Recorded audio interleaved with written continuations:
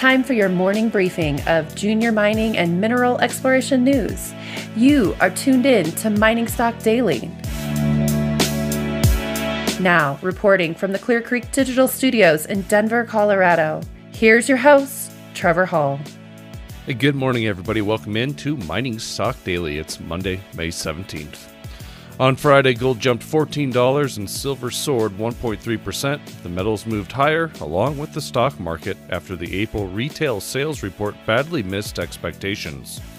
The Mining Stock Journal commented that the financial markets and precious metals staged a big rally Friday after interpreting that the disappointing retail sales report would mean that the Fed will hold off of any potential tightening of monetary policy and may have to increase the amount being printed now in order to keep the economy at least running in place. This means a lot more price inflation ahead, which is rocket fuel for the precious metals sector.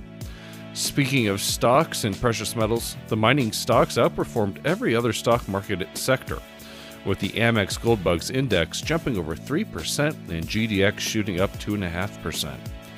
On that note, the Mining Stock Journal, in its latest issue, featured in-depth analysis on New Gold's latest earnings and explained why the stock is cheap, and also more analysis on the Fortuna Silver Rox Gold merger and why the market's response by dumping Fortuna shares is incorrect.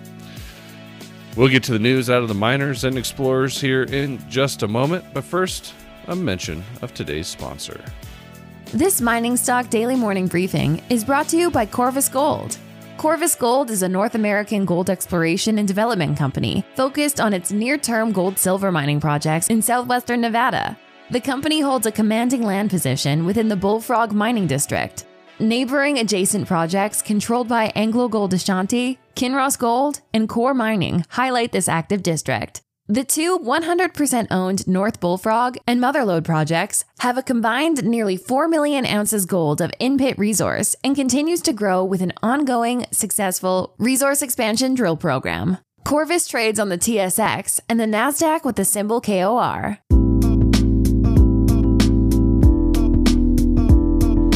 All right, here's what you need to know this morning. Abra Silver Resources Corp. shared drill results this morning from 2 additional diamond drill holes completed on its Diablilos property in Salta province of Argentina. Results included 104 meters of 382 grams per ton silver equivalent from a depth of 134 meters, and included 47 meters of 600 grams per ton silver equivalent. The company says the continuity of the Tesoro zone is now defined over a strike extent of about 200 meters with thickness of 50 meters and a vertical extent of 150 meters. Abra Silver trades on the TSX Venture with ABRA and on the OTC with ABBRF. Silver Sands Resources reported the discovery of a new high-grade zone at Ely Central from the Phase 2 exploration program, completed in Q1 at its Virginia Silver project in Santa Cruz Province, Argentina as well. The results from the discovery included 9.98 meters of 560 grams per ton silver, including 2.87 meters of 1,578 grams per ton silver, and 10.8 meters of 628 grams per ton silver, including a 5.7 meter interval grading 1,110 grams per ton. Phase 2 included 20 diamond drill holes totaling 3,104 meters, bringing the total meters completed during the field season to just under 6,000 meters total. The Phase 2 program of IP and diamond drilling commenced in late January. Silver Sands trades on the CSE with SAND and on the OTCQB with SSRSF.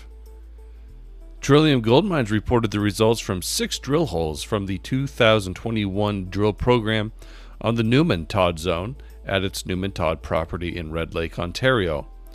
Results returned 66.4 grams per ton gold over 1 meter, 39.95 grams per ton gold over 0.6 meters, and 5.84 grams per ton over 2.65 meters. These results confirm the extension of the NT zone an additional 150 meters to the southwest. Trillium trades on the TSX Venture with TGM and on the OTCQX with TGLDF. Ascot Resources announced its 2021 exploration drill program at the Premier Gold Project near Stewart, British Columbia. The access road to the site has now been cleared after a winter of significant snowfall, and Ascot is preparing to start its exploration program and the preliminary preparations for the construction.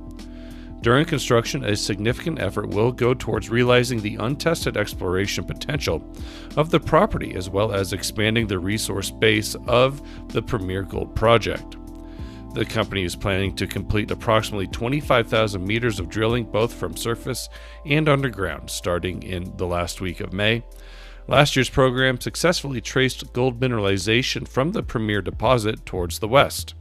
There is significant volume of prospective rock to the west and northwest of last year's drill holes that will be targeted in the early stages of this program. In conjunction with this news, the company also announced it will undertake a $3.8 million private placement of flow-through shares by Sprott Private Resource Streaming and Royalty. The funds will be used to finance the exploration activities. Ascot trades on the TSX with AOT and on the OTCQX with AOTVF. Kincora Copper has commenced drilling at the Nyngan Copper Project in the Juni-Nurramine belt of Macquarie Arc of the Lachlan Fold Belt in New South Wales, Australia.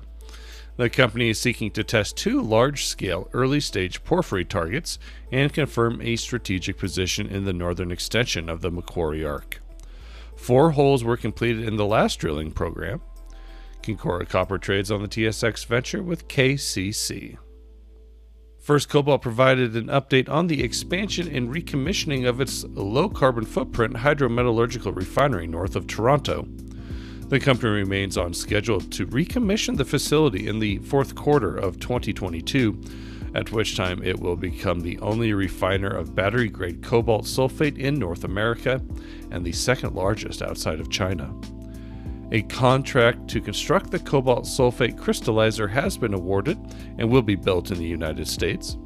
In addition, a new permit to take water was issued by the Ontario Ministry of the Environment, Conservation and Parks, allowing the project team to mobilize to site to restore power to the refinery complex and prepare for upcoming construction activities. The company also noted lender discussions of a $45 million U.S. debt facility are advancing. First Cobalt trades on the TSX Venture with FCC and on the OTCQX with FTSSF. That's it for the news briefing this morning. We'll be back later today with more news and interviews, so stay tuned for that. The Mining Stock Daily Morning Briefing is produced by Clear Creek Digital and Investment Research Dynamics Mining Stock Journal. It is distributed throughout the world through your podcast network of choice and by our friends over at the Junior Mining Network. I'm Trevor Hall. Have a wonderful day, everybody. Be well. The information presented should not be considered investment advice. Mining Stock Daily and its affiliates are not responsible for any loss arising from any investment decision in connection with the material presented herein. Please do your own research or speak with a licensed financial representative before making any investment decision.